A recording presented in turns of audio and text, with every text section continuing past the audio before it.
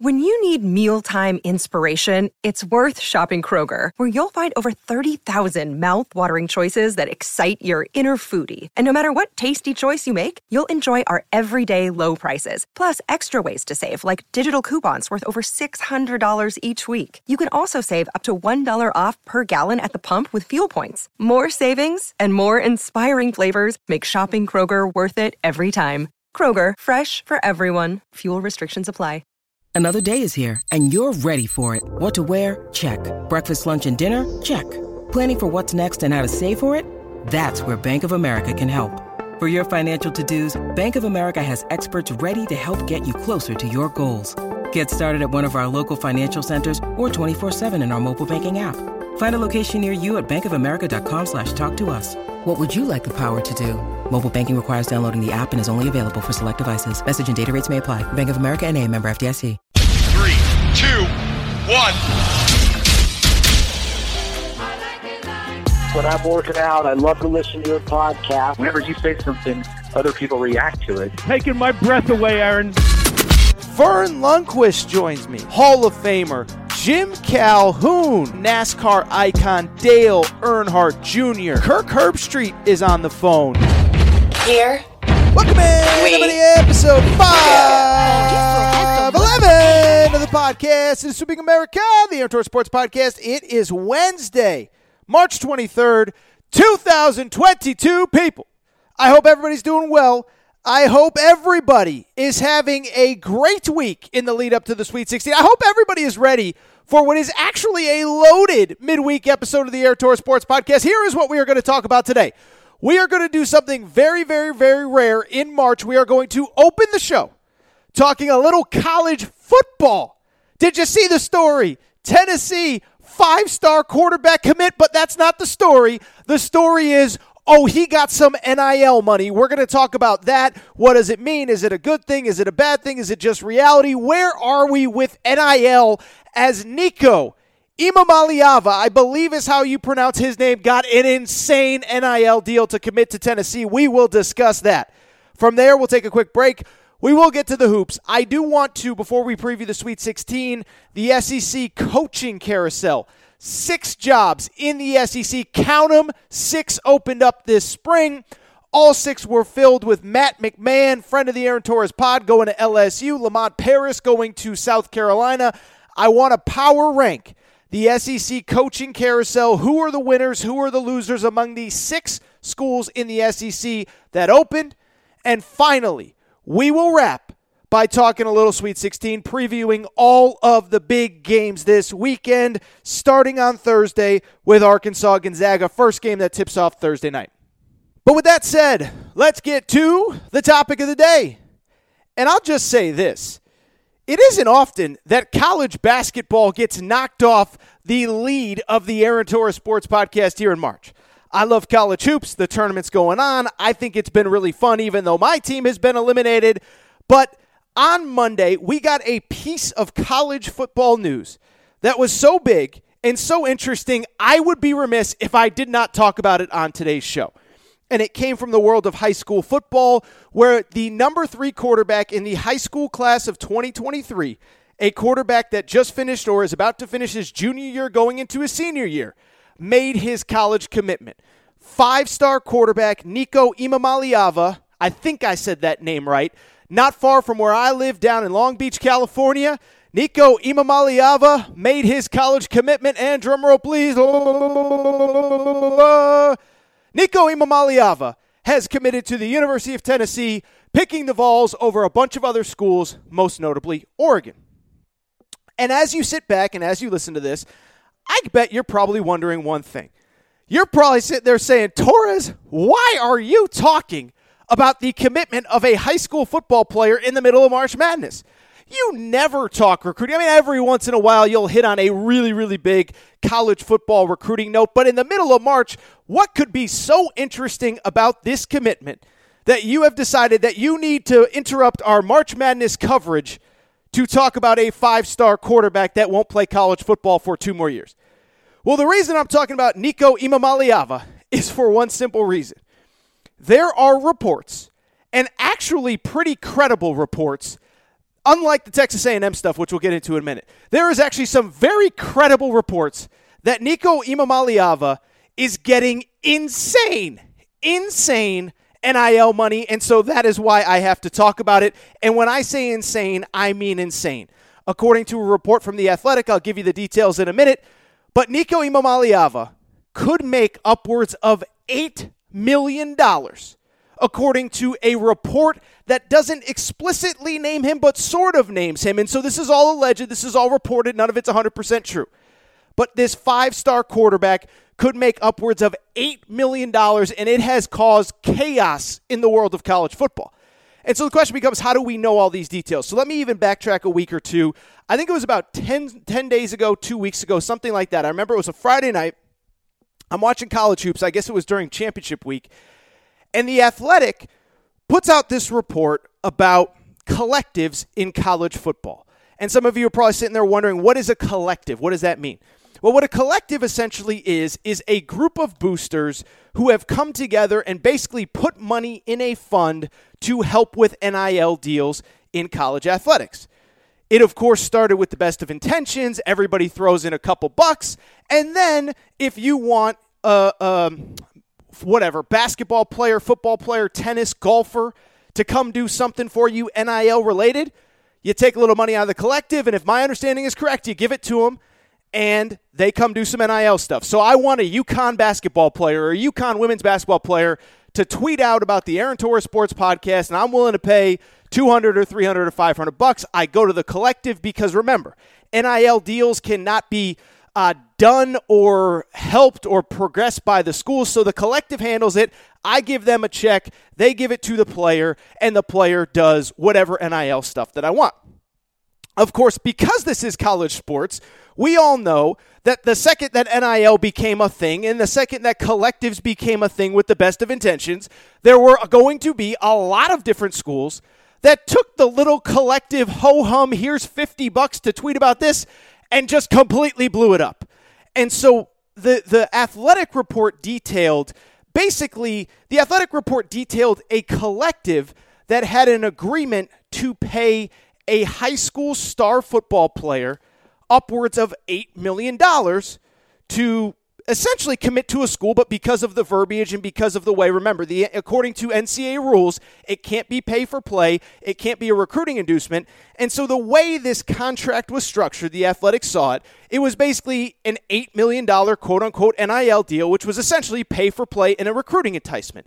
And because people on the internet are smart, they kind of put two and two together. They saw that California is essentially one of the few states in America where players can get NIL money while still in high school. This contract starts as soon as the player commits. And basically everybody put together that it was this kid, Nico Imamaliava, who was getting $8 million to commit. So when he commits to Tennessee on Monday, everybody kind of knows, okay, we put two and two together. We had a report. We knew it was this kid. He commits to this school. Now we know who is willing to pay, allegedly, reportedly, we don't know for sure, but we kind of know for sure, $8 million for a high school quarterback. And so that's the story. Those are the details. And this is how we got to the point on Monday where you had basically every SEC fan base and really every college football fan base up in arms over the idea that the going rate for a high school 5-star quarterback is now upwards of close to 8 figures. And so many of you asked me about it. A few of you reached out. A few of you said, what do you think about this, Torres? You must be outraged. You must be so upset. You must be furious. You love college sports. Nobody loves college sports more than you. And you must be furious that we have this crazy, almost 8-figure deal for a high school quarterback to go play college football in a year or two. To which I would say, I'm really not that upset. I really don't care. And I really don't have that big of a problem with it. Why don't I have a problem with it as somebody who loves college football and loves college basketball? Well, it's pretty simple. There are 2 reasons that this story, it doesn't bother me. First of all, for years, you guys and girls, and I don't mean you specifically, John or Bill listening to this show, but the metaphorical you, people, the public, have been clamoring to get college athletes paid, to have NIL in place to help college athletes make money off the field. I was never against NIL. You can go back and listen to episodes from this show from 3, 4, 5 years ago. I was never against NIL.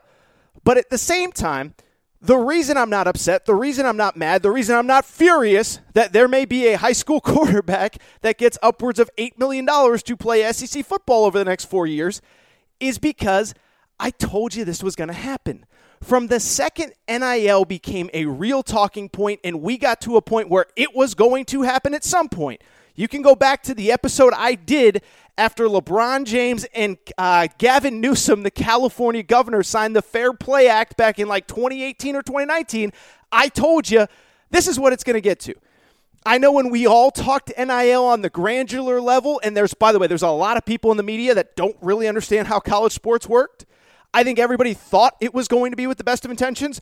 Oh, the star quarterback from Alabama is going to get paid a couple $100 to go promote Uncle John's Car Wash or the Rib Shack or this place or a bar or a this or a that. I even heard a credible recruiting writer say as much the other day in an interview that he was doing. To which I say, do you guys know college sports at all?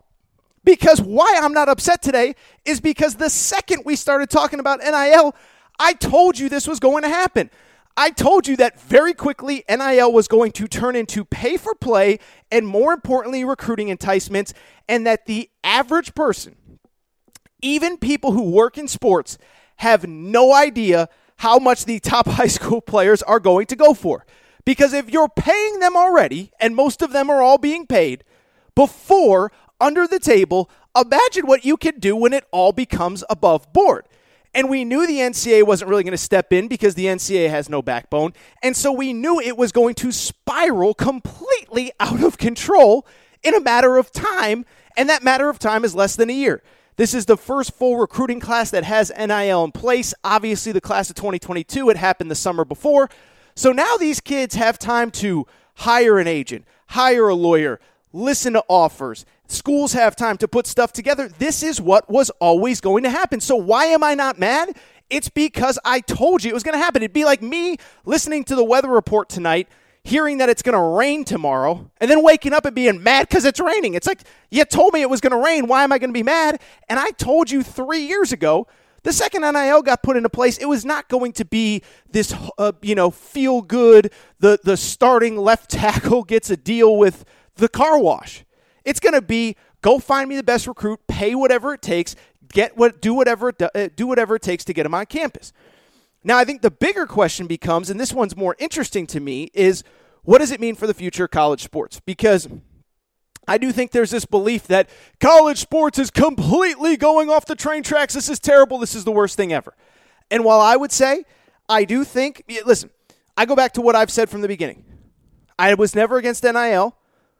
I don't think that we should just be going to the highest bidder for recruits, but this was always where it was going to get. And so rather than me complaining about it, I live in the reality where this is. But what I would say is I don't think that this is going to be, I don't think this is going to be as bad as everybody says, because all I hear is, oh my God, everybody's going to the highest bidder and it's going to ruin college sports and the rich are going to get richer and all that stuff. I don't buy any of that. I don't think it's going to ruin college sports as we know it, because I do think that there are a couple factors that not enough people talk about. First of all, I do still think at the end of the day, most recruits, NIL is going to be a factor. I even talked about it with Texas A&M a few weeks ago. Now, the Texas A&M deal was different. Texas A&M was message board rumors that quickly became mainstream stuff. This is The Athletic talking about a collective that has an $8 million contract on the table, and it's pretty obvious who the contract is going to, okay? So this is different to me than Texas A&M. But at the same time, I bring it up to say that while NIL will always be a factor going forward in any recruitment, I do still believe we're overblowing it for one reason.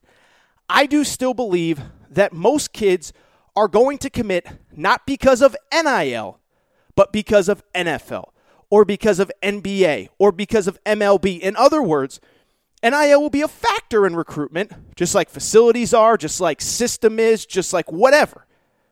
But at the end of the day, players are still going to, I believe, mostly commit because if they are a 5-star, which means that they are on track to go to the NFL or NBA, they are still going to the place that is going to best put them in position to have success.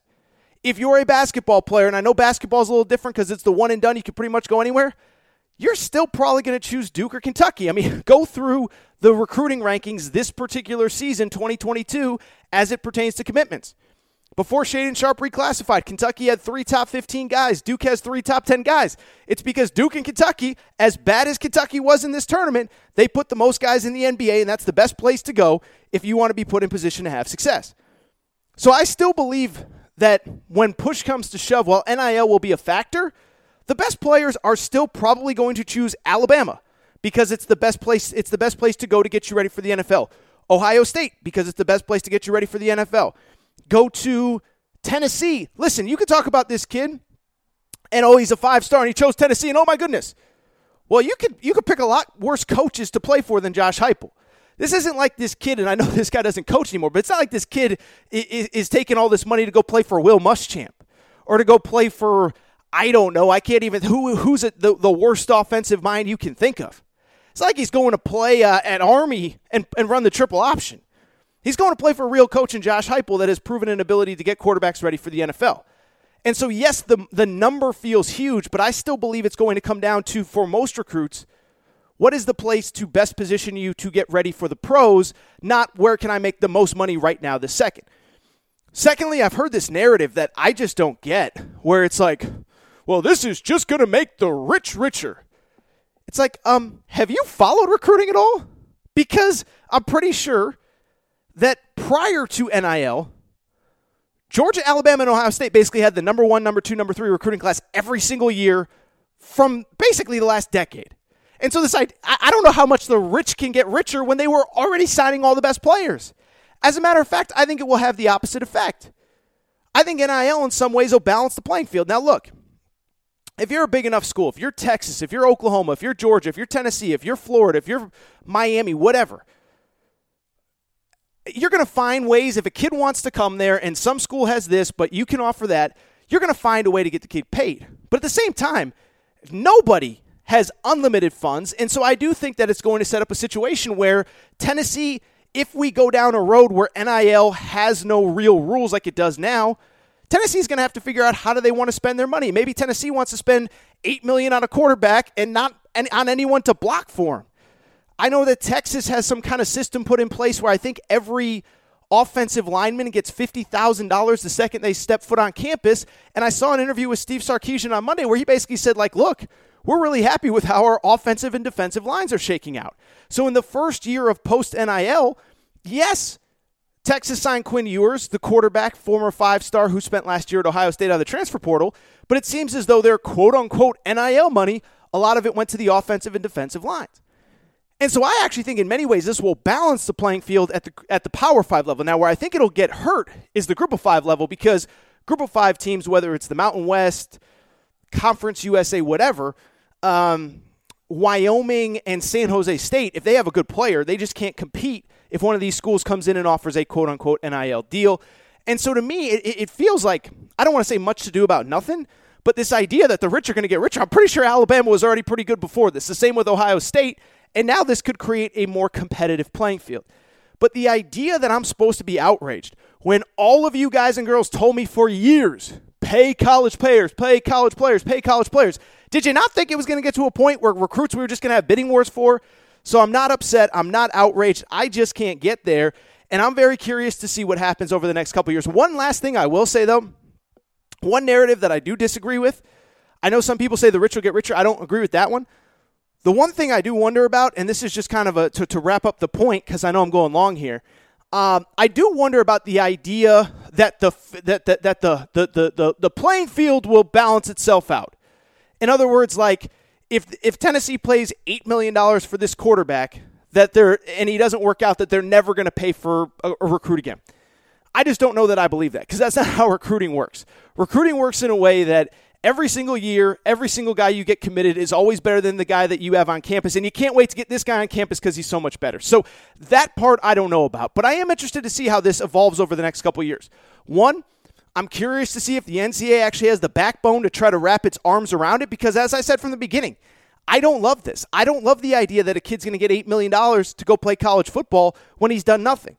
My thing with NIL that I've said for weeks now, I did a segment probably about a month ago where I said, how do you fix NIL? I think the money should be going to the players that actually have earned it by actually contributing to the school. I didn't like the idea that Quinn Ewers was making $1 million+ a year at Ohio State as the fourth-string quarterback when there were guys on the field that were actually putting butts in the seats at the Horseshoe and actually doing something to benefit the team on the field. But this is where we're at. So I'm curious to see if the NCAA puts its arms around it. I don't think they can at this point. I think the toothpaste is out of the tube. But like I said, this is what you guys and girls wanted. You told me for years we got to pay college athletes. Well, guess what? They're getting paid.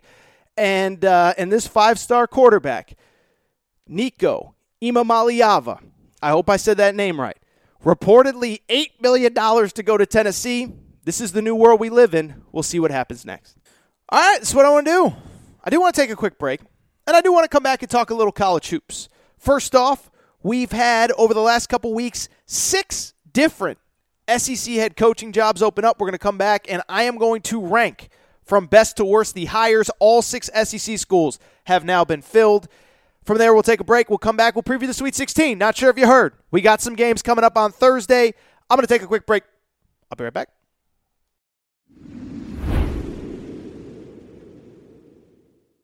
All right, we're going to get back to college basketball in a minute. It's March Madness. And you know what that means? It is time to welcome back our favorite sponsor, and yes, your ladies' favorite sponsor, Manscaped, the worldwide leader in men's below-the-waist. Today, we're not talking about below-the-waist grooming because they've launched their ultra-premium collection, an all-in-one skin and hair care kit that has you covered from head to toe. And, of course, because Manscaped loves your boy, because Manscaped loves the Aaron Torres pod, all you got to do to get any of these products, go to manscaped.com. Use promo code Torres, and you can have the world is your oyster. Manscaped.com, promo code Torres. Fellas, let's be honest. First of all, let's just call a spade a spade. Manscaped has already helped you once before. Remember that little James Harden beard you had going on downstairs? It was disgusting. Manscaped helped that get cleaned up, and now you can enhance the rest of your perfect grooming routine with the Ultra Premium Collection. What is the Ultra Premium Collection? You're probably asking, Aaron, what does it mean? I don't get it. Here's what the Ultra Premium package is. Manscaped Premium Deodorant. This deodorant dries clear, is aluminum-free, and smells like their signature scent. Throw away that gross competitor. We know who they are. Get yourself some Manscaped. Also part of the Ultra Premium package, the Hydrating Body Moisturizer. If you have tattoos or issues with your skin, it's designed to keep skin feeling clean, smooth, and smelling fresh. It also includes the body wash. I already told you about the body wash. I use it every day. I've never smelled better. I'm not telling you what Mrs. Torres may or may not do when I put that body wash on, but it's a winner. And, of course, the 2-in-1 shampoo. You'll have a head of hair better than Coach K once you're done with that. So that's the Ultra Premium package. We're talking about the deodorant, the Hydrating Body Moisturizer, the body wash, the 2-in-1 shampoo and conditioner. Plus, check this out, a free gift, a 3-pack of lip balm that's made up with ingredients such as vitamin E, peppermint, and eucalyptus oil to keep your lips feeling fresh for whatever activities your lips are doing in March. It's not my business. And as I said, that is 4 products all in one inside the Ultra Premium Collection. The best part, all of the products are cruelty-free, paraben-free, vegan-friendly, and dye-free. I mean, come on. Manscaped's got you looking good, smelling good, without the James Harden beard, all for your March Madness party. Manscaped, worldwide leader in men's below-the-waist grooming. They have expanded the Ultra Premium Collection. Make sure to go to manscaped.com for all products. But the Ultra Premium Collection is what we're focused on today. Use promo code Torres once you get there. 20% off plus free shipping. Manscaped.com. Tell them Torres sent you. Manscaped.com, promo code Torres.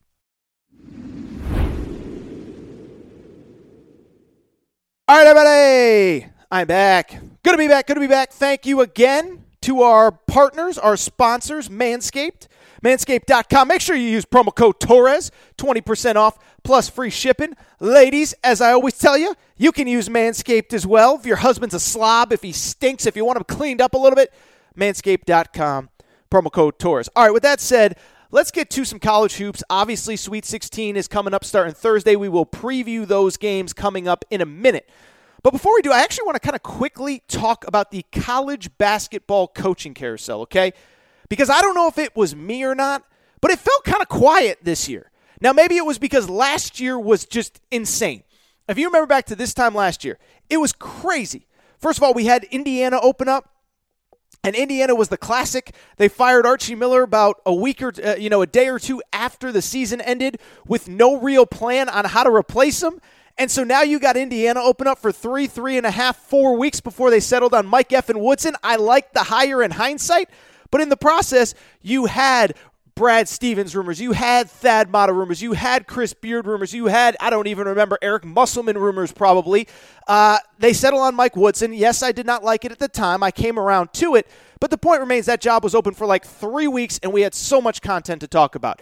Then right when that job closes, oh, by the way, North Carolina, Roy Williams announces his retirement on April 1st. I remember it being April 1st because a lot of people thought it was an April Fool's Day joke. Nope. Roy Williams retires 2-3 days later. Hubert Davis gets hired there. Then when we think it's really done, after the Final Four, Arizona fires Sean Miller, and it takes another week or so for them to hire Tommy Lloyd. And so you're talking about big brand name jobs that were opening in April. Forget just open in general, open in April. On top of the Texases, on top of the Texas Techs. Obviously, Duke was a little bit of a different deal because that was announced in whatever it was, June or July.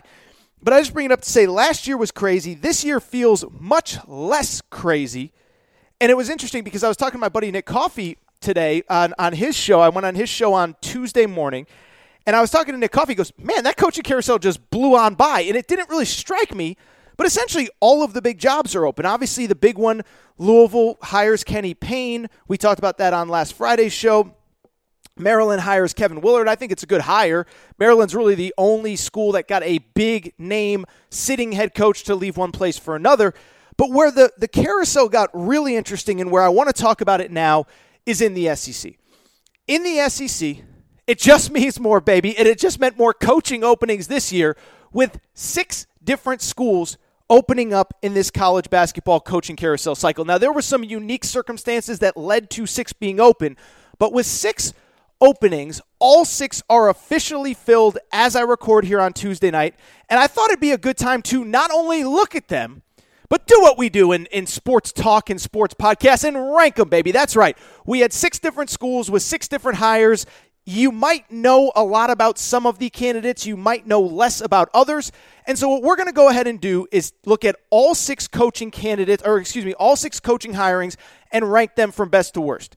Quick reminder before we start, let me tell you what the 6 openings and coaching hirings were. First of all, Georgia fires Tom Crean. They hire Florida head coach Mike White. That means that Florida is now looking for a new head coach to replace Mike White. They go get San Francisco head coach Todd Golden. After that, we had Mississippi State sort of fire Ben Howland. They waited till after the NIT, but it got out and all this stuff. Anyway, they end up getting Chris Jans, the head coach at New Mexico State. Missouri fires Cuonzo Martin. I always say Cuonzo. It's Cuonzo Martin. They hire the Cleveland State head coach Dennis Gates. And the most recent 2 were filled Monday night. LSU, of course, had fired Will Wade because of everything that went on there. They hire friend of the Aaron Torres pod, Matt McMahon, the head coach of Murray State. And then finally, South Carolina fired Frank Martin. They hired Lamont Paris, who was the head coach of Chattanooga. Chattanooga, of course, just played in the NCAA tournament where they lost to Illinois. And so those are the 6 head coaching hirings and firings. Georgia, Florida, Missouri, Mississippi State, LSU, South Carolina, all with new head coaches. Now, let's do what we do on this show, and let's rank the hirings from worst to best, 6 to 1. Let's start with number 6. Drum roll, please. The worst of the 6 hirings. You might not be surprised. I do think it is Mike White, the new head coach at Georgia. And I actually feel kind of bad listing Mike White at number 6 because it feels like all I do is crush Mike White on this show. And I do think there is something to be said about the hiring of Mike White. It is worth noting, as critical as I am of Mike White, he coached for Florida for 7 years. He made 4 NCAA tournaments, and he won a game in each. It's also worth noting one of those years there was no NCAA tournament. So really, of the 6 years where there was an NCAA tournament, he made the NCAA tournament in 4 of those years and won a game each. And what I will say, if that is why Georgia is hiring him with the baseline of just make the NCAA tournament and we'll love you forever, then it's actually not a terrible hire, right? Like the expectations at Florida coming off the Billy Donovan era were probably a little bit unrealistic. And if Mike White just goes to Georgia and does what he did, then he will have success and they will love him and they will probably keep him for 15 years. Make a tournament, 4 times out of every 6 years. Georgia would kill for that. Let's just say there's a couple reasons, though, why I am not sold on the hire and why I'm not sold that that's going to happen. First of all, what I would say about Georgia is this. The reason that I rank the job a little bit lower and the hiring the worst of the SEC is because they were essentially the first major school to open outside of Louisville and Maryland who got rid of their coaches midseason. And when that job opened, the whole point of firing Tom Crean the day after his season ends is so that you can go out and get the best possible candidate. I said it on this show. I was a guest on Sirius XM SEC. I don't feel like I'm taking people behind the scenes or saying something I shouldn't. Aaron Murray, the former Georgia Bulldogs quarterback, was the coach, and he said, I just want to win.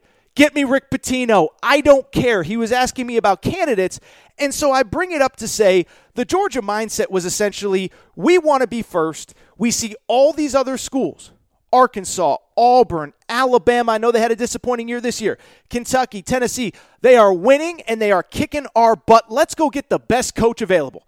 So when you're first to market and you fire Tom Crean to get ahead of everybody and you end up with Mike White, I'm sorry, but that doesn't count. Like, it's not that it doesn't count, but it's not. I'm sorry that I'm not sold that it's the most incredible hire ever made. On top of that, that kind of speaks to why I also think it's probably number 6 on this list. When the school that got rid of the head coach is more happy than the school that got the head coach, that's a major red flag warning sign. Is it a white flag, red flag, whatever. It's a major warning sign. It's a major warning sign when the head coach that left the last place, that fan base is happier than the school that actually got him. And it's particularly tough to be a Georgia fan in this particular case because it's a huge rival that you share a border with. Okay, not sure if you heard, Florida and Georgia share a border. There is literally a band called Florida-Georgia Line. And I'm guessing there's a lot of Gators fans that are poking fun at a lot of Georgia fans right now over this hire. And finally, the last reason why I got to put Mike White at the bottom of this list, I know I just said a minute ago, if the baseline is just make an NCAA tournament, we'll be happy. Here's the question, though. Are we sure that he can do that at Georgia? Because, first of all, Georgia has no history. We know that. This isn't a make fun of Georgia segment. But at the same time, remember, he inherited a really good situation from Billy Donovan. He inherited a veteran team with veteran players, and yes, there was an adjustment period, and who knows how much was the coach to blame, how much the players didn't want to adjust, all that good stuff. But I bring it up to say he inherited a really good situation at Florida. Here's the problem. At Georgia, he is inheriting by far the worst roster in the SEC. And oh, by the way, all Georgia's good players are graduating. All the guys that are good are gone, are leaving. And so to me, to just assume, well, if he could just make the tournament every year, yeah, if he can make the tournament every year, he's great. I'm just not sold that he can do it when he's taking over maybe not even the worst roster in the SEC, maybe the worst roster in major college basketball. I worry, and so Mike White is number 6 in terms of the best to worst, worst to best coaching hires. Number 5, let's go to Gainesville. I talked a lot about Todd Golden on last show, so I'm not going to over-dramatize or over-dramatize or whatever the term is, this coaching hire. But let's just say I have some concerns about Todd Golden, the new head coach at Florida. Talked about it on Monday's show. For people who don't know much about his background, he came from San Francisco. He led San Francisco to an NCAA tournament bid this year, and at large, that's an incredible accomplishment for that school. He's known as an analytics guy. Couple problems. One, while he certainly had success this year as a head coach, he did not build that program from the ground up. He inherited a really good situation from a guy named Kyle Smith. Kyle Smith leaves to Washington State. Todd Golden takes over and basically continues to build on the blueprint that was already in place. So it's not like, even at 36, even with the analytics, it's not like he built the program from the ground up. It's the fact that he inherited a good situation. He didn't screw it up to his credit, but he's not Eric Musselman taking a team from whether it was at Nevada or Arkansas from nothing to something overnight. On top of that, really with the Todd Golden thing, though, what it really comes down to is what I said on Monday's show. It's cool that you're the analytics guy. It's cool that you have cool spreadsheets and numbers and data and this and that. Well, guess what? You know who also has data and numbers and information and spreadsheets? Eric Musselman. Eric Musselman looks at the data. Eric Musselman looks at the advanced stats. Eric Musselman looks at the metrics. Nate Oates is known as an analytics guy. Bruce Pearl uses analytics. And so I just bring it up to say it's not as though he doesn't have some data that other people don't have. And he's going into a conference where those same coaches have the same data with the same support staff, with the same people feeding him that information. And they just got better players than you. And at the end of the day, this sport, and really this conference maybe more than anything else, it is a talent acquisition business. Whether it's through the portal, whether it's through the high school ranks, whether it's through JUCO, whether it's grad transfers, you got to have players in this league. And whether it is Rick Barnes, whether it is John Calipari, whether it is Bruce Pearl, I know those guys can recruit. By the way, some of the guys that were hired this coaching cycle, which we're going to talk about, I know they can recruit in the SEC footprint.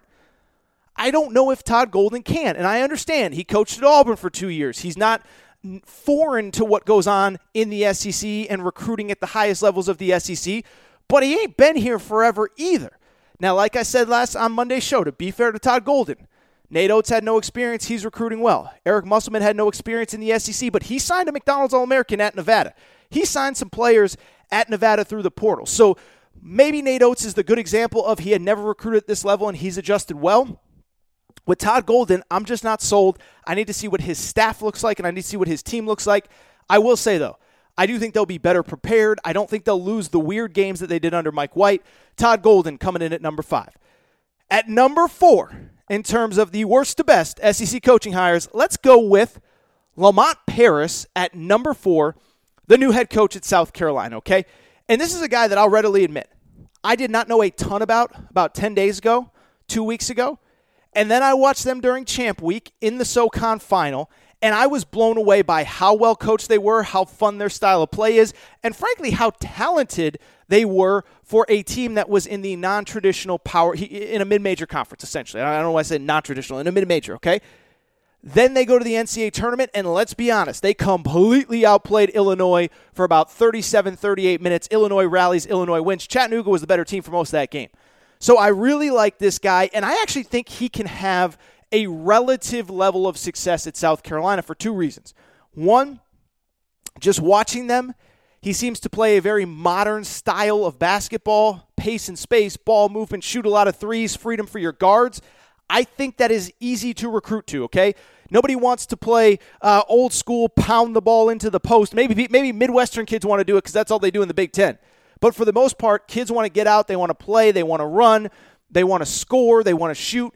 And I do think he'll be able to recruit well with the system that he plays. And on top of that, I'll give him credit.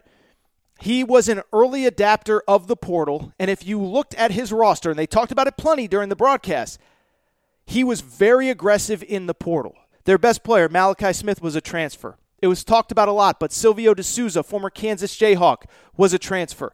And so to me, there are a lot of guys that say they want to be aggressive in the portal. There are other guys that have actually done it, right? Eric Musselman has done it for years and had success. I'm just trying to think off the top of my head, Fred Hoiberg, whoever. The point is there's some guys that feel like they have to do it. There are some guys that are good at it. This guy is it.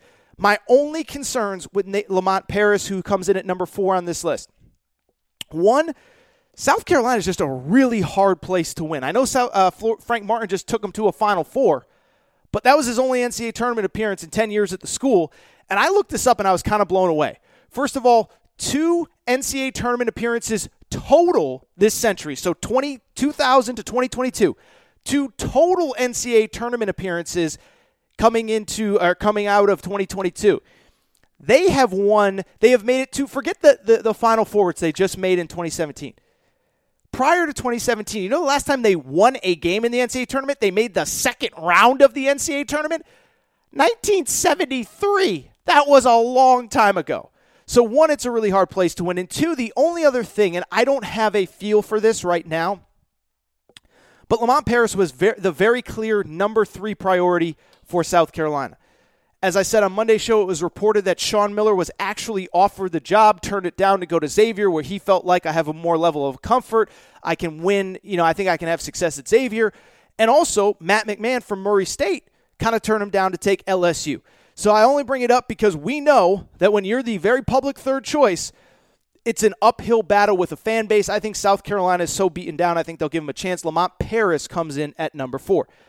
Speaking of Matt McMahon, he comes in at number 3 on this list. And to be clear, I think in terms of two things, in terms of being the best coach, maybe the most accomplished coach on this list, and in terms of the best situations that he could possibly inherit, that a head coach could possibly inherit, Matt McMahon might be number 1 in both categories. First of all, insanely successful. And I know that Murray historically has been an insanely successful program, and everybody that goes there wins. But it's still worth noting that in the last 5 seasons, Murray State has 4 regular season OVC titles, Ohio Valley titles.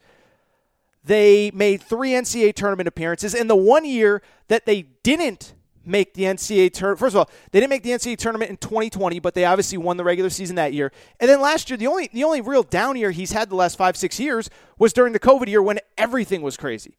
So the last 3 seasons that weren't a COVID year, that didn't have the tournament canceled, he made the NCAA tournament. Beyond that, I mean, obviously his track record speaks for itself. He's a great talent evaluator. He found John Morant before anybody else did. Imagine John Morant in the SEC, by the way, at LSU. That'd be awesome. And then some of the guys on this year's roster, Tevin Brown, KJ Williams. Matt McMahon talked about it on this podcast. So those guys could play for anyone in the country. We just evaluated them early. We got in good with them early, and they believed in us, and we were able to keep them here for 4 years. And so when you look at why Matt McMahon can work, he is a great coach, and he is a great talent evaluator. And it was interesting to read some of the reaction from LSU fans. They're like, this guy's a more accomplished coach than anybody we've had in a while. My concerns with Matt McMahon, and oh, by the way, I should mention too, by the way, with Matt McMahon has by far the most talent on his roster as it is currently constructed. Will Wade, you could criticize him for a lot. He left the cupboard full. And if Matt McMahon can just convince all of the guys in that locker room, Eric Gaines, Mwani Wilkinson, and we're going to assume the seniors leave and anybody that's going to get drafted in the first round like Tari Eason leaves. But the guys that are still in that locker room, again, Eric Gaines, Mwani Wilkinson, Alex Fudd, there's some really good players on that roster. And if he can just convince them all to stay, he can have an NCAA tournament team next year. But that's the problem. We know what Will Wade is accused of. We know what he did. And we know that LSU could be facing some very major NCAA sanctions. And so the only reason I don't have Matt McMahon higher on this list is because I don't know what his first couple years are going to look like. What if they get a 2-year postseason ban? How do you recruit to that? What if you get a severe scholarship reduction? How do you recruit to that? And so I'm not rooting against Matt McMahon. He's a friend of the Aaron Torres pod. He loves me. I think he loves me. I don't really know if he loves me, but you get the point. I just had him on 2 weeks ago. I think he likes me. But the point is that I can't really grade him any higher because I don't really know the situation that he's walking into, and that situation could be really, really, really tough. And so if he could just keep his guys in the program, I think he can have success right away. The question is what happens with the sanctions, what happens long-term. That is what's fascinating to me. Number 2 on this list, he might be a guy that you guys and girls don't know a lot about. Missouri hired Dennis Gates, the head coach previously at Cleveland State. Let me just say, I really, really, really like this hire. So Dennis Gates, first of all, took over Cleveland State at like the worst possible time. The team was bad. The program was bad. They have a head coaching vacancy in like late July. So most times you take over in April, you get to hit the portal, you get to hire this, you get to do that, you get to go do a full cycle of recruiting. He gets the job in July when recruiting is done, and he's basically screwed. Year 1, though, he still wins enough to win the Conference Coach of the Year. Year 2, wins the conference regular season title, conference tournament title, makes the NCAA tournament last year. This year, second straight year, third year overall, he wins the regular season title, does lose in the conference tournament. But why I like Dennis Gates is a few reasons. One, if you can first of all, if you could take over a team like that, have the success that he did, you know he's a great coach, and my understanding is he's a great program builder and roster builder, and the players love him, and I do think that matters. But just as importantly, I think he's the one guy on this list of all the guys that I've mentioned. I think he's going to be able to go into the SEC and recruit right away, okay? First of all, before he was at Cleveland State, he was a longtime assistant to Leonard Hamilton at Florida State. They recruit Atlanta, they recruit Florida, they recruit the Panhandle, they recruit all over the Southeast. So this guy is actually in many ways coming back to his comfort zone, even though he's been in the Midwest over the last couple years. On top of that, I'll also say this. I really do think that Missouri, in some ways, is a sleeping giant in the SEC. Now, is it a better job than Kentucky? No. Is it a better job than Arkansas? I don't believe so. But at the same time, they have real history, and I do think it's kind of a unique job from this perspective. I know they've been in the SEC for a decade. I still think of Missouri as more Midwest than I do think of them as Southeast. And so I think Missouri has access to a different player than maybe Alabama, Auburn, Tennessee, Georgia, Florida do. Because they can recruit Illinois. They can recruit Chicago, which is obviously in Illinois. Missouri has a lot of good players. And I think they're going to have access to guys that other guys don't, right? Like Auburn's not going to fly up to Chicago to recruit a player. They're going to stay in Atlanta. They're going to stay in Alabama. They're going to stay in Florida. Same with Georgia, same with Florida, same with Alabama, same with whoever. Texas A&M is probably going to focus on Texas. Missouri's going to have most of that Midwest area all to themselves. And I think Dennis Gates, if he wants to, I haven't talked to him, I don't know. But I think he's going to have a pitch kind of like what Mark Stoops did with Kentucky football. Hey, Ohio kids, this is Mark Stoops now. Hey, Ohio kids, don't go play in that slow, boring Big Ten. Come play SEC football. And Mark Stoops has cleaned up in Ohio for a decade. I think Dennis Gates can have the same level of success at Missouri, and he's the one. I really, really, really think that he is going to have a ton of success there. And I think when I say ton of success, I mean that's NCAA tournaments, that's maybe a second weekend run here and there, and I think he's going to be able to recruit at the level that you need to win. I'm not positive that any of these other guys are going to be able to recruit at the level that they need. I do think Missouri will be able to, and I actually really, really, really like this hire. It's also worth noting, by the way, I should mention this. Missouri has a new AD. Her name is Desiree Reed-Francois, okay? Why do I bring it up? It's because she was just at UNLV before she got the Missouri job. It's important because the hire that she made about 3 years ago in basketball was a guy named TJ Otzelberger. TJ Otzelberger was at UNLV for 2 years. Then he left to take the Iowa State job because Iowa State really was his dream job. His wife played there. He was an assistant coach there forever. Iowa State truly was a dream job. But Desiree Reed-Francois hired him at UNLV, and so she has kind of a nice track record of identifying young, talented coaches that are on their way up. Am I positive Dennis Gates is going to work? I'm not. But I actually really, really like how this could potentially work out. Dennis Gates at number 2. And then finally, number 1. I'll say this. Number 1, I'm going to go with Mississippi State, and I'm going to go with Chris Jans. And before I get into why I like the hire, let me just say something really quickly. This ranking is not who is definitively going to be the best head coach out of all of them. It's not going to be who, when we look back in 10 years, who's won the most tournament games, who's won a national championship, who's won this, who's won that. Because to be blunt, if we're being honest, the only school that of any of these that has opened that has proven capable of winning a national championship is Florida. So it's not about who's the best coach or who's going to have the most tournament wins or who's going to have the most Final Fours. It's about who's the best fit for the job that they got. And I got to be honest, this Chris Jans guy, I am really, really, really impressed for a lot of the reasons that I already talked about on Monday's show, so I'm not going to belabor the point. I'm not going to get too far into it, okay? But at the same time, Chris Jans, first of all, has coached at every level of college basketball, and I love these guys. Coach at the JUCO level, longtime assistant, gets a job in the MAC. I believe it was Bowling Green. I don't know why it's not in my notes, but I believe it was Bowling Green. He gets fired for doing something real stupid. You can Google it. I'm not going to forgive or apologize or forget about it. And then builds himself back up, gets New Mexico State, and just gets New Mexico State rolling. And what I loved about this New Mexico State team is, and really all of his New Mexico State teams, because even dating back to 2018, they played in the NCAA tournament in San Diego. I was at those games. The New Mexico State team I saw in 2018 looked an awful lot like the one that just beat UConn in the tournament and almost took Arkansas down as well. Tough, physical, real identity. And I think that's what you need at Mississippi State because, again, this comes down to so much about recruiting. And why it's important is because recruiting, one, is obviously the lifeblood, but two, every job has its inherent advantages and disadvantages, okay? And Mississippi State is, to be blunt, I don't think any Mississippi State fan would disagree. It's a hard place to recruit to. And the players that Kentucky can recruit and the players that I don't even know, even Arkansas can recruit. Arkansas has multiple McDonald's All-Americans in their state this year. Well, one McDonald's, you get the point. They got a bunch of top 100 players. Mississippi State doesn't produce the same caliber of players, and you're probably not going to have access to them.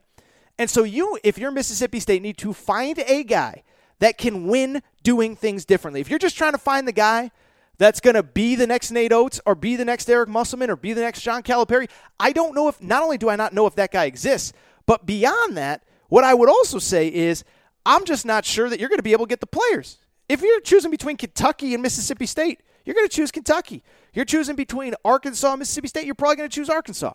And so I like that they got a guy that has an identity, that knows who he is, that knows the types of players that he wants to recruit. And I just think this guy's going to be really, really, really good. So how you like that? I just got you caught up on the SEC coaching carousel. 6 jobs opened from worst to best. Mike White at Georgia, number 6. Todd Golden at Florida, number 5. Lamont Paris at South Carolina, number 4. Matt McMahon at LSU, number 3. Number 2, of course, was Dennis Gates at Missouri. Number 1 was Chris Jans at Mississippi State. So what I do, I'm going to take a quick break. I want to come back. We're going to talk a little NCAA tournament. Sweet 16 starts on Thursday. We are going to have a full preview. I will be right back.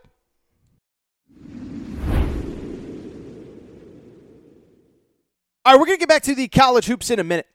But before we do, it's March, the tournament is here, and DraftKings Sportsbook has an incredible offer for first-time users that want to make a wager on one of these college basketball games. Sweet 16 coming up, Elite 8 coming up, Final Four coming up, National Championship game. You can get your bet in. Here's how it works, and this is the offer. Make a $5 moneyline bet on any team this coming weekend.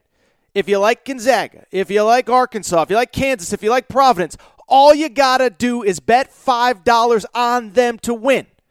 And if they win, you get $200 in free cash courtesy of the DraftKings Sportsbook. Best deal going. Here's how it works. Click the link in the show description and sign up for a new account with the DraftKings Sportsbook and make your first deposit. Make a $5 bet on any team. And if your team wins, you get an automatic $200 in free bets thanks to our friends at DraftKings and the DraftKings Sportsbook. It's the best offer going in sports betting. $5 moneyline bet, $200 in free bets if it wins. Best offer going. Act now.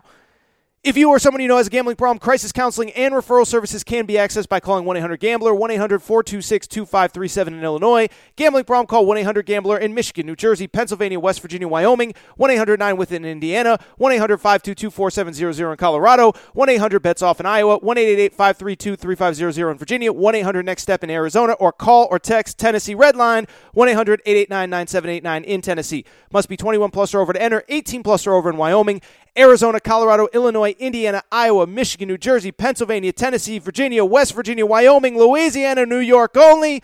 Minimum $5 deposit, minimum $5 wager. Eligibility restrictions apply. See DraftKings.com/sportsbook for full terms and conditions.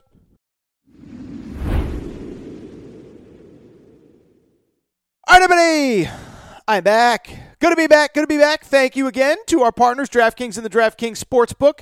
Remember, click the link in the show description. Make a bet, $5 moneyline bet, $5 moneyline bet on any team that is playing this weekend. If that team wins, you get $200 in free bets. Click the link, sign up for an account, go to the sportsbook, make your bet, win the bet, $200. All courtesy of your buddy Aaron Torres. With that said, let's wrap the show here, final segment of the show, and let's look ahead to Thursday and Friday's games. Now, it is worth noting, we are going to do an episode on Thursday night recapping what has happened on Thursday night. 4 really good games on Thursday night. But with that said, I'm still going to do a preview of Thursday and Friday. Now we're going to hit on all 8 of the Sweet 16 games. And I'll just say this. I know it's kind of a wonky, weird bracket, but at the same time, I think we're in for a couple really good days of basketball. Again, we'll do a recap of Thursday on Thursday night, but I'm still going to hit on both the Thursday and Friday games now. And on Friday's episode, I'll give you a quick recap of where I see some of the Friday games going. But let's get into it. Let's start. And I'll say this. The first game on Thursday is one of the more interesting ones in the Sweet 16. We do go to the West region. The West region, the only region of the 4 that has all 4 of the top teams advancing to that West regional, and will open 7:09 Eastern, 4:09 Pacific, with number 4 Arkansas, the 4 seed in that region, facing number 1 Gonzaga. I'll give you the point spreads, of course, because DraftKings is one of our sponsors. All of the spreads are courtesy of DraftKings. Gonzaga opening as a 9.5-point favorite in this game. Arkansas fans, how can you not be offended? What I would say is I think you should be offended. I think that number feels a little bit high to me, and it feels a little high for a couple reasons. First of all, you guys know I'm not a Gonzaga critic by any stretch of the imagination, but it's not like they've been playing incredible in this tournament. First of all, they lose their regular season finale to St. Mary's. They do take care of 2 NCAA tournament teams at the WCC tournament, St. Mary's and San Francisco. But at the same time, in this NCAA tournament, just look at what they've done. First round game against Georgia State, they're only up by 2 at the half. They do end up going on to win pretty comfortably, 21 points. Then on Saturday, down 10 at the half to Memphis and rally to win. Now you got to play an Arkansas team that, like Memphis, is playing really, really well back half of the season. It is worth noting Arkansas has been playing much better for much longer than Memphis in a much tougher conference, going 17-3 over their last 20 games. My one concern for Arkansas coming into this one, I would say this, is that while the team itself has been impressive, I am starting to get a little bit concerned about the offensive production. Now, to be clear, you've played a lot of good defensive teams over the course of the back half of this season, whether it is Auburn, whether it is Tennessee, whether it is Vermont in round 1, whether it is New Mexico State in round 2. But at the same time, you go back through Arkansas's last couple games, 64 points in that loss to Texas A&M in the SEC tournament. Okay, it happens. Bounce back, play a little bit better against Vermont, put up 70-plus points. Then you score in the 50s. Then you shoot 27% against New Mexico State. And so that's not to discredit New Mexico State. I think they obviously were a very well-coached team, ready to go. I just talked about Chris Jans a minute ago. But at the same time, you're now going up against a Gonzaga team that has real rim protection and, to its credit, plays real defense this year. This isn't last year's Gonzaga team that had to beat you 92-91 to win every single game. Chet Holmgren, for as goofy as he looks, as weird as he looks, he is a great rim protector. Drew Timme is effective down low, although obviously defensively he is not as effective. And I look at Arkansas, and listen, you guys know I've loved Arkansas all year, loved the hell out of Eric Musselman, what he has done with that program. But the one thing that they really have struggled with is real size down low. I go back to that incredible Auburn win during SEC play. You beat the number 1 team in the country. It's an incredible night. But you go back, Walker Kessler did have 7 blocks in that game. And while you did beat the number 1 team in the country, it was in overtime. And it's not to discredit what Arkansas did. It's just to say that that was a tough matchup for them. And I think Gonzaga, personnel-wise, is very similar, probably with some better guards. So I do like Arkansas to cover this game, 9.5, but I do think that Gonzaga probably ultimately wins. I just think they're really good at the guard spots, and then they're really big down low, size and length down low, which I do think can give Arkansas some trouble. Gonzaga advances. Let's go over to the South, where the first game in the South Regional that's played Thursday night, really fun one between Michigan and Villanova. Now, I will say, not going to lie, no disrespect, Michigan fans. I was kind of hoping we got Tennessee-Villanova, but that's not a discredit to Michigan, who was the better team against Tennessee, and we talked about it on Monday's show. They were the deserving team. I don't care what the seed says. They are the team that deserves to be here. And I do think it's going to be an interesting game for a couple of reasons. First of all, Michigan's just playing, much better really over the last month of the season. Now, obviously, they took a few losses here and there, but they had success down the stretch, won some games down the stretch late, and then, of course, looked really, really, really good in their 2 NCAA tournament games. On top of that, Villanova, what have we talked about on this podcast all year? Why did I pick against them against Arizona in the Elite Eight if they do face Arizona? It's because of that size down low. Villanova, from just about literally day 1 of this season, has struggled with size. They played UCLA the second week of the season at Pauley Pavilion. I was there. Villanova was in complete control. And then the final 3-4 minutes, UCLA just bullied them in the paint, and UCLA ends up winning that game. A few weeks later, Villanova goes to play Purdue in that Mohegan Sun tournament in November. Villanova's in complete control. Purdue late just bullies them down low. Zach Edey and Travion Williams. Purdue wins. Baylor, physical on the wings, physical down low, takes care of Villanova. So I know we're talking about games that were played months ago, but because Villanova is not big, I just don't think they have very much margin for error. Go back to last weekend.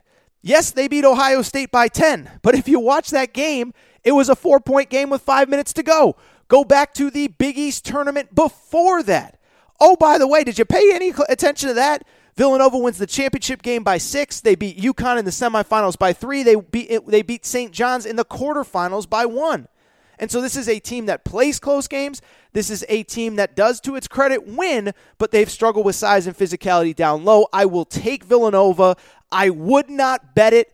If I had to guess, I'd probably take Villanova to cover, but I think it's going to be a sweat. That's why I'm not going to bet it. I think they win by 5, 6, 7, hit some free throws late. I do think Villanova wins to advance to the Elite Eight.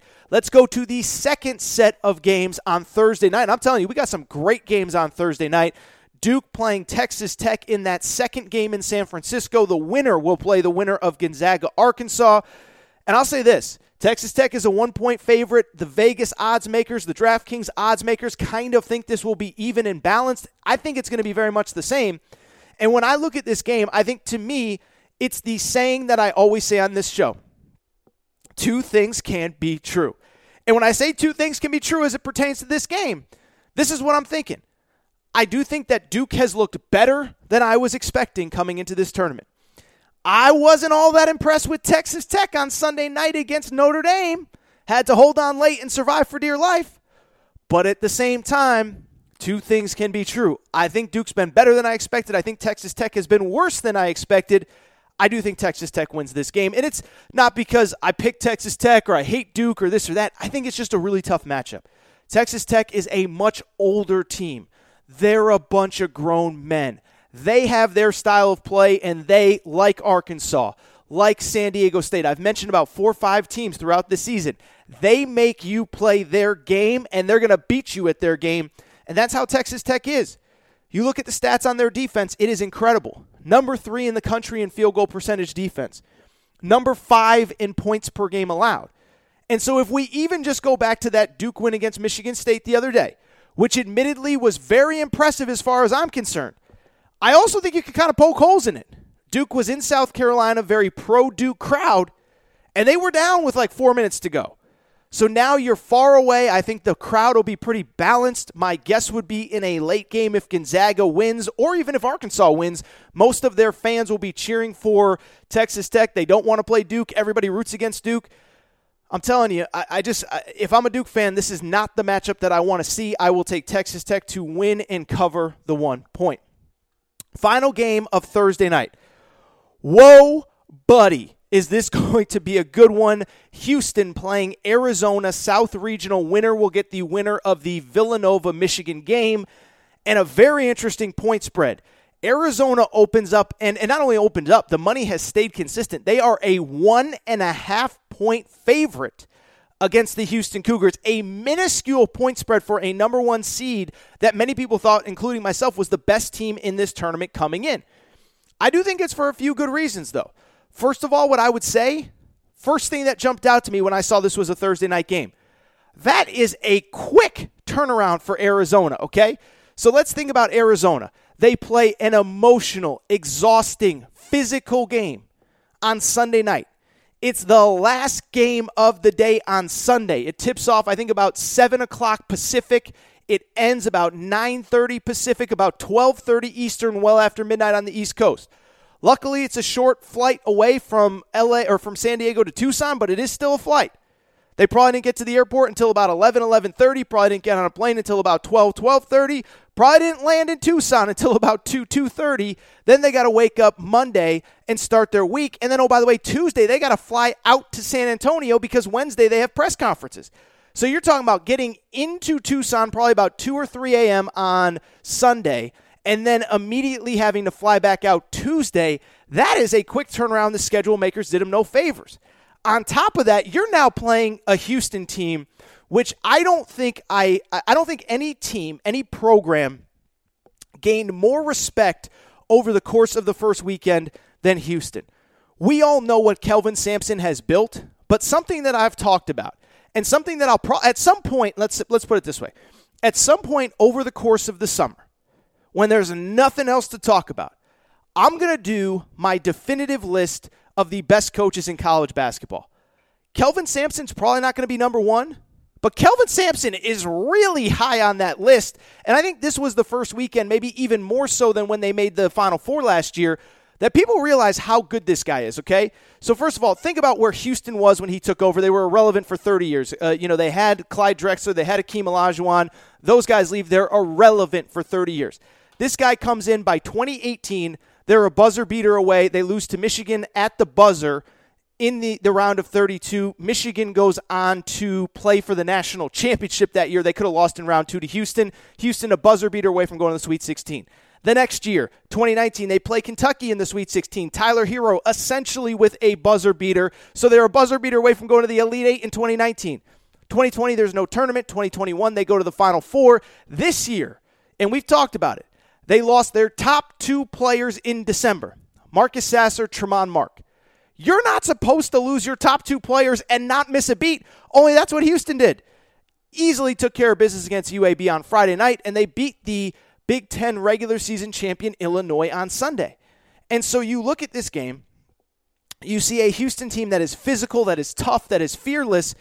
I will say, though, I do kind of like Arizona in this game. And the reason I like Arizona is because they have the size and toughness to mitigate what Houston does best, okay?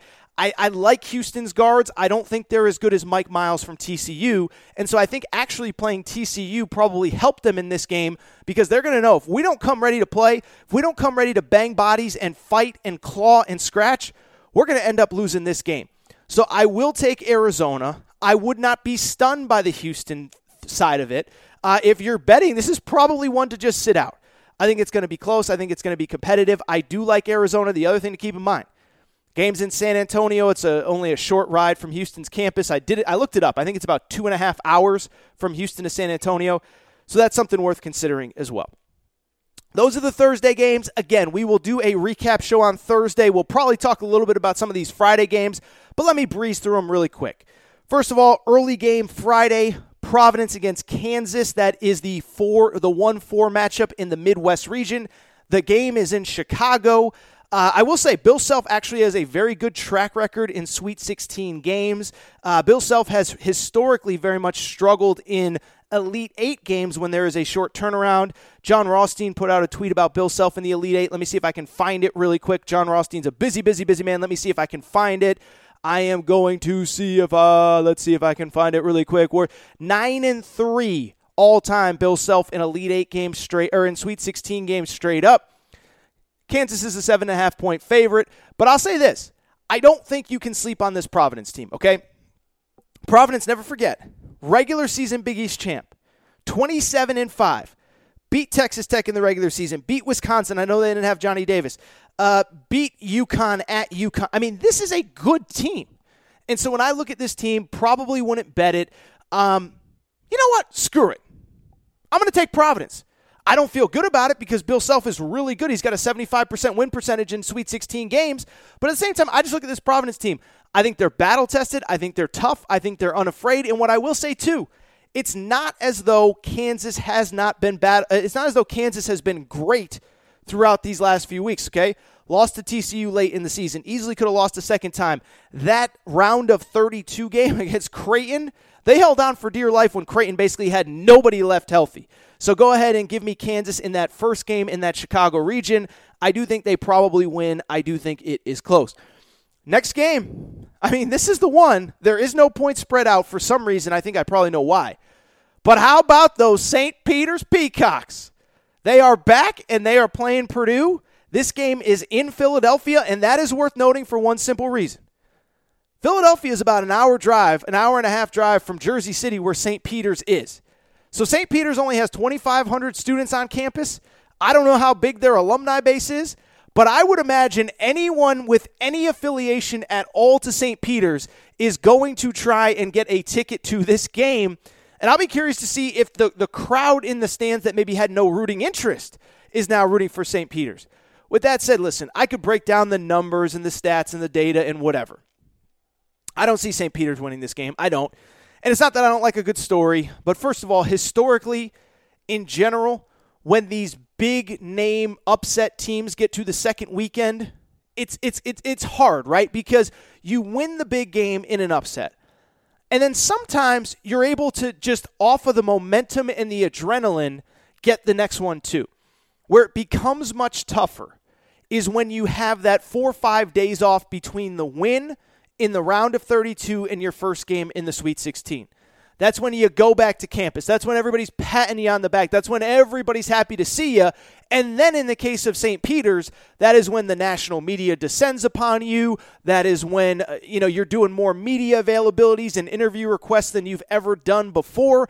And on top of that, you're also dealing with the fact that Seton Hall has a job opening right now, and everybody knows that Shaheen Holloway is the only candidate that they can go get to make their fan base happy. So you're dealing with that on top of everything else.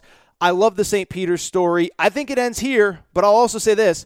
I thought it was going to end against Murray State the other day, and it did not. Let's get to the late night games on Friday, the final 2 games. First of all, how about this little blue blood battle royale? North Carolina versus UCLA. Fight. In Chicago, the winner plays the winner of the Providence-Kansas game. And a couple thoughts here. I mean, first of all, the big story coming into this one is the health status of Jaime Jaquez, UCLA's big power forward. I should mention, by the way, UCLA is a 2.5-point favorite in this game, but their big power forward, Jaime Jaquez, went down with an ankle injury against St. Mary's, did not play late. He did not practice on Tuesday. There is video of him walking to the bus. It appears as though he's physically able to walk. Mick Cronin has basically said, if he's literally able to walk, we plan on playing him. But you do have to wonder if he is at 100%. The one thing I would say about this game, though, the one thing that does stand out to me, my hunch is pretty straightforward. UCLA is going to basically employ the game plan that they had against Gonzaga in the Final Four last year.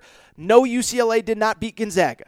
But at the same time, they sure as heck very much did slow it down, and they were able to keep Gonzaga kind of in a half-court game. And I do think a North Carolina team that likes to run up and down, up and down, up and down, I really do think that they are going to make sure that this North Carolina team plays in the half court. And I'm not sure that's where North Carolina is the best. Now, I don't think North Carolina is going to be as bad as they were on Saturday when they couldn't get the ball past half court against Baylor. One, I think they probably worked on their press break. And then 2, on top of that, they also probably are going to have they're not probably. Caleb Love, their starting point guard, fouled out in that game. He will be ready to go in this game. And then on top of that, Brady Manick obviously is not suspended. He will be back.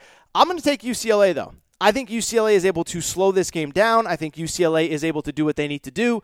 And I have UCLA advancing to the Elite Eight, where in the case of this scenario, they will be playing I guess it would be Kansas, right? They'd be playing, no.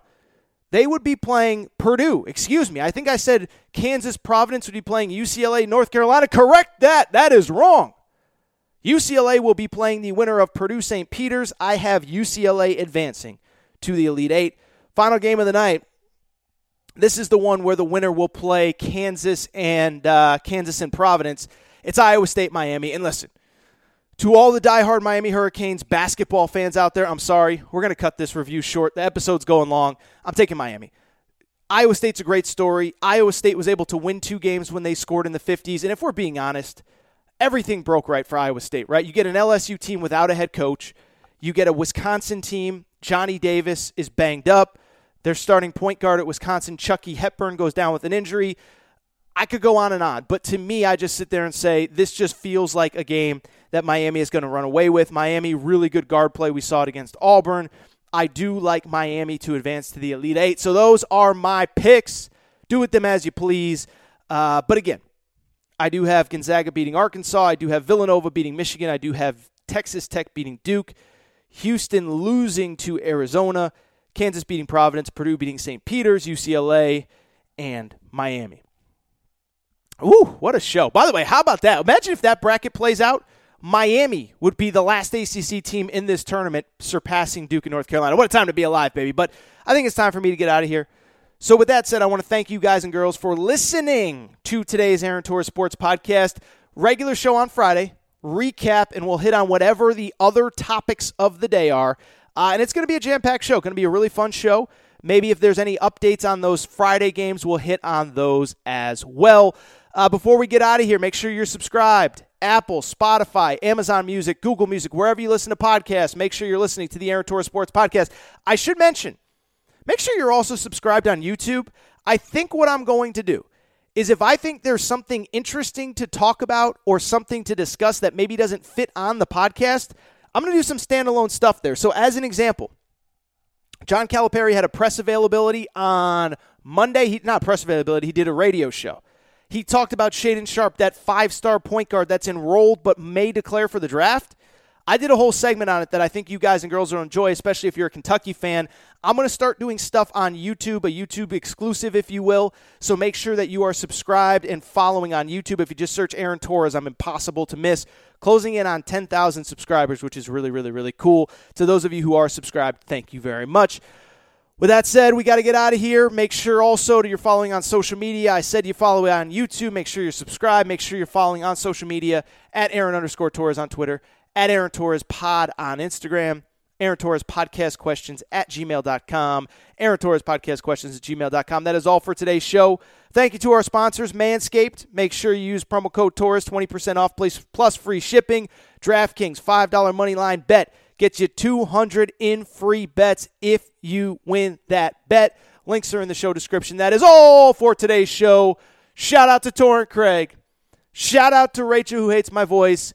Shout out to Mike White and the Tennessee Collective. $8 million, allegedly, for a 5-star quarterback. We'll be back on Friday, party people. Hey guys, it is Ryan. I'm not sure if you know this about me, but I'm a bit of a fun fanatic when I can. I like to work, but I like fun too. It's a thing. And now the truth is out there. I can tell you about my favorite place to have fun. Chumba Casino. They have hundreds of social casino style games to choose from with new games released each week. You can play for free anytime, anywhere. And each day brings a new chance to collect daily bonuses. So join me in the fun. Sign up now at ChumbaCasino.com. No purchase necessary. VGW. Void where prohibited by law. See terms and conditions. 18+. Hey guys, it is Ryan. I'm not sure if you know this about me, but I'm a bit of a fun fanatic when I can. I like to work, but I like fun too. It's a thing. And now the truth is out there. I can tell you about my favorite place to have fun. Chumba Casino. They have hundreds of social casino style games to choose from with new games released each week. You can play for free anytime, anywhere. And each day brings a new chance to collect daily bonuses. So join me in the fun. Sign up now at ChumbaCasino.com. No purchase necessary. VGW. Void where prohibited by law. See terms and conditions. 18+.